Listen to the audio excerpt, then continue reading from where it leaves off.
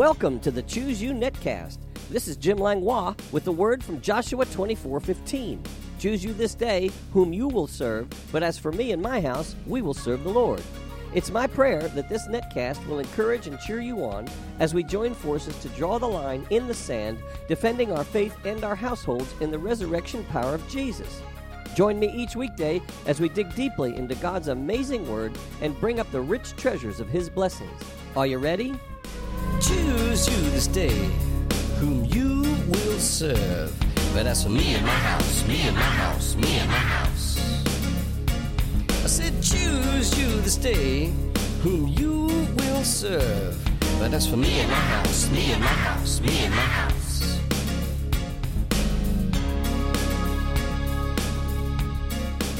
Good morning, Networld, and thank you for tuning in. We're continuing with our series titled Heaven and Hell.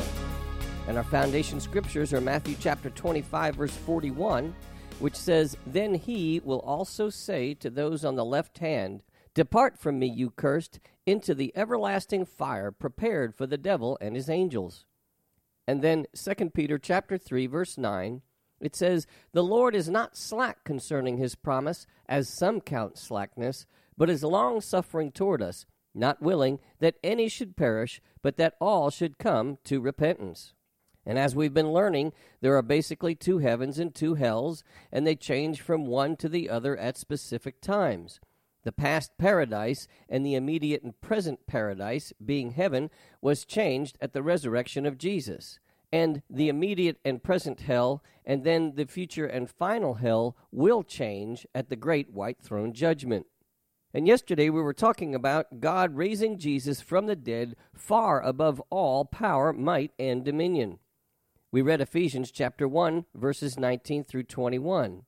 It says, "And what is the exceeding greatness of his power towards us who believe, according to the working of his mighty power, which he worked in Christ when he raised him from the dead and seated him at his right hand in the heavenly places, far above all principality and power and might and dominion, and every name that is named, not only in this age, but also in that which is to come."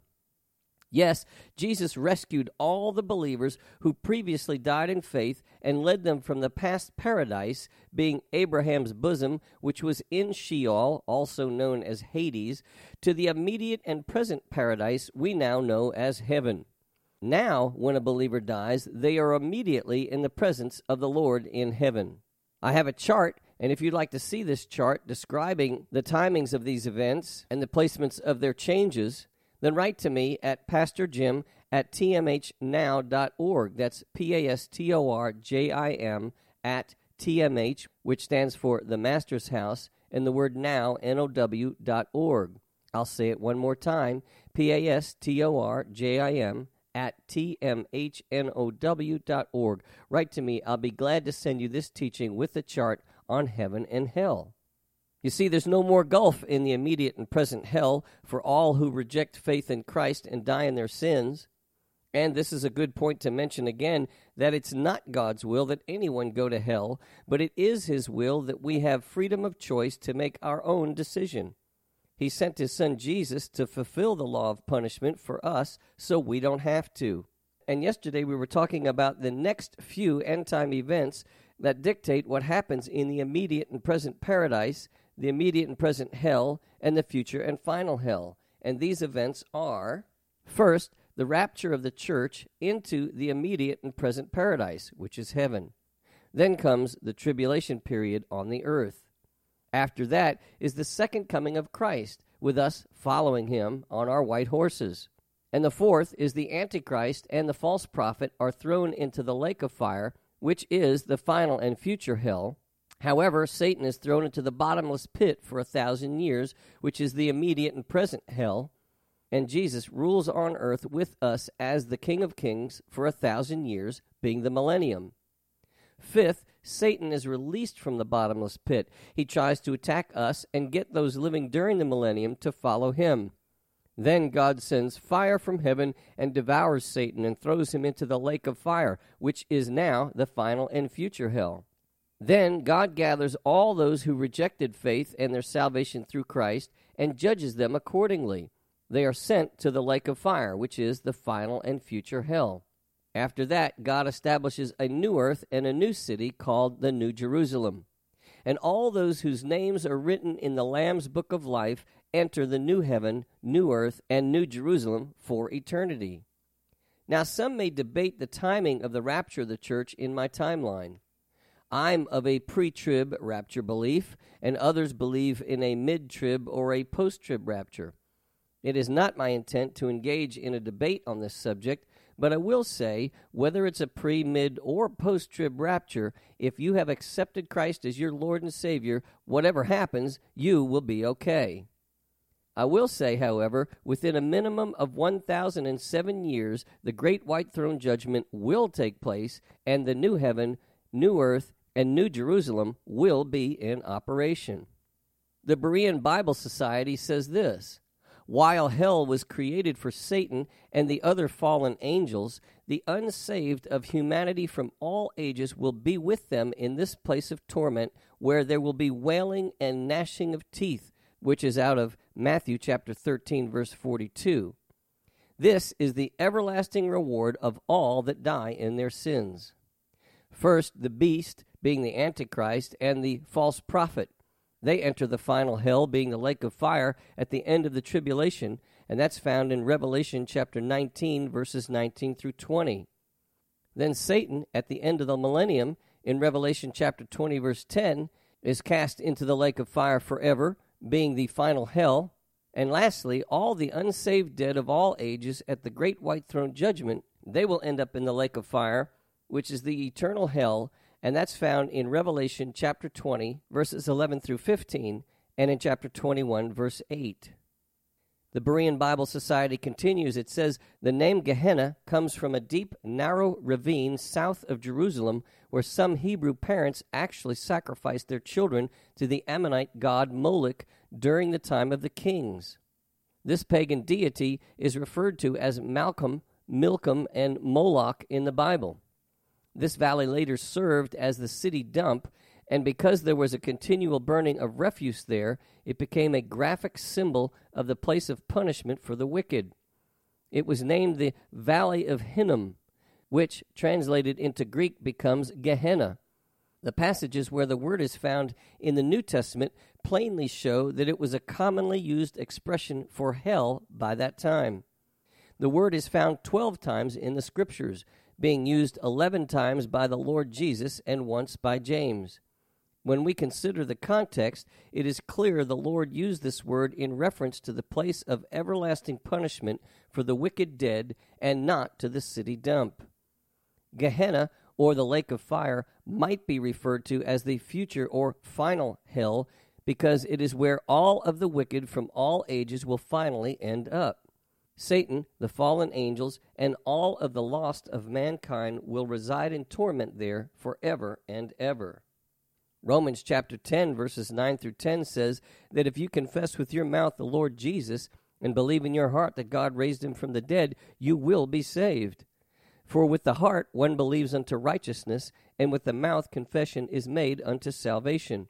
And then Romans chapter 10, verse 13, it says, for whoever calls on the name of the Lord shall be saved.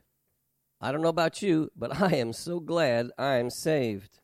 Now, we were talking a little bit about the rapture, and what will the rapture be like? What will the millennium be like? What will the great white throne judgment be like? What will the final and future hell be like? And what will eternal life in heaven be like? Well, I'll carefully attempt to answer these big questions with short answers. The rapture. Well, this word rapture is not actually in the Bible. However, it's the word we use for caught up. It's found in 1 Thessalonians chapter 4, verses 13 through 18. And this is the Message version. And regarding the question, friends, that has come up about what happens to those already dead and buried, we don't want you in the dark any longer. First off, you must not carry on over them like people who have nothing to look forward to, as if the grave were the last word. Since Jesus died and broke loose from the grave, God will most certainly bring back to life those who died in Jesus. And then this, we can tell you with complete confidence, we have the Master's word on it, that when the Master comes again to get us, Those of us who are still alive will not get a jump on the dead and leave them behind.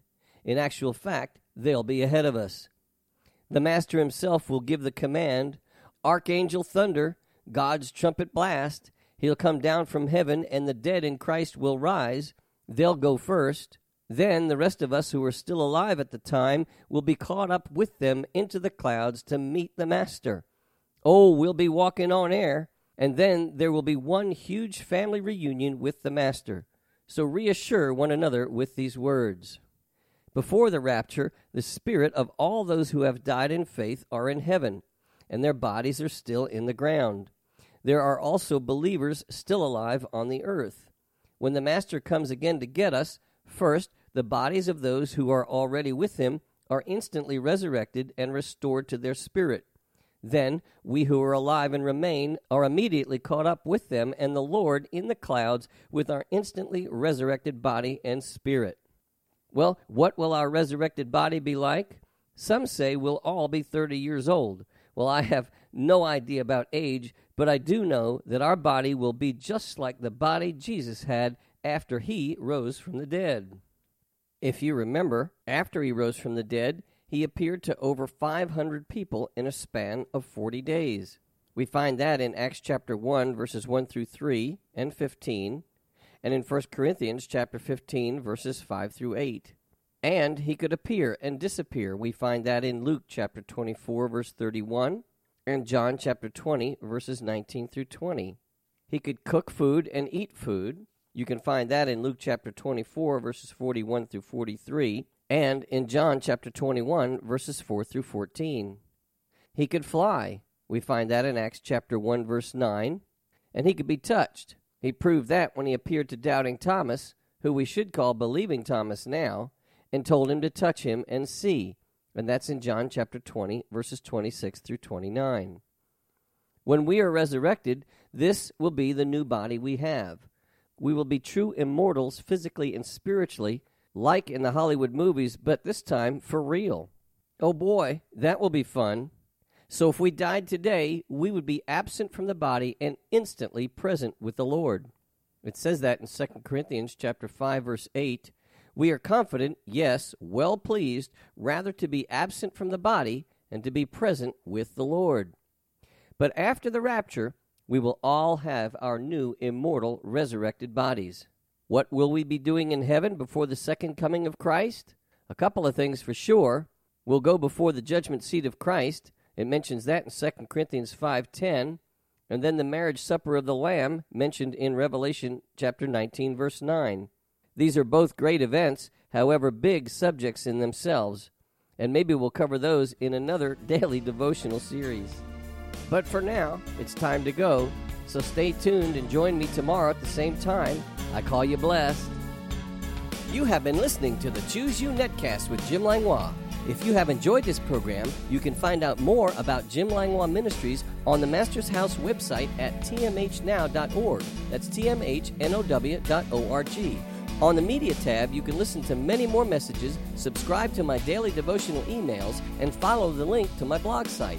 If you'd like to write me or become a financial partner with this ministry, my address is The Master's House, Post Office Box 1568, Mechanicsville, Virginia, 23116. That's The Master's House, Post Office Box 1568, Mechanicsville, Virginia, 23116. Online donations can also be made at tmhnow.org, and my email address is pastorjim@tmhnow.org.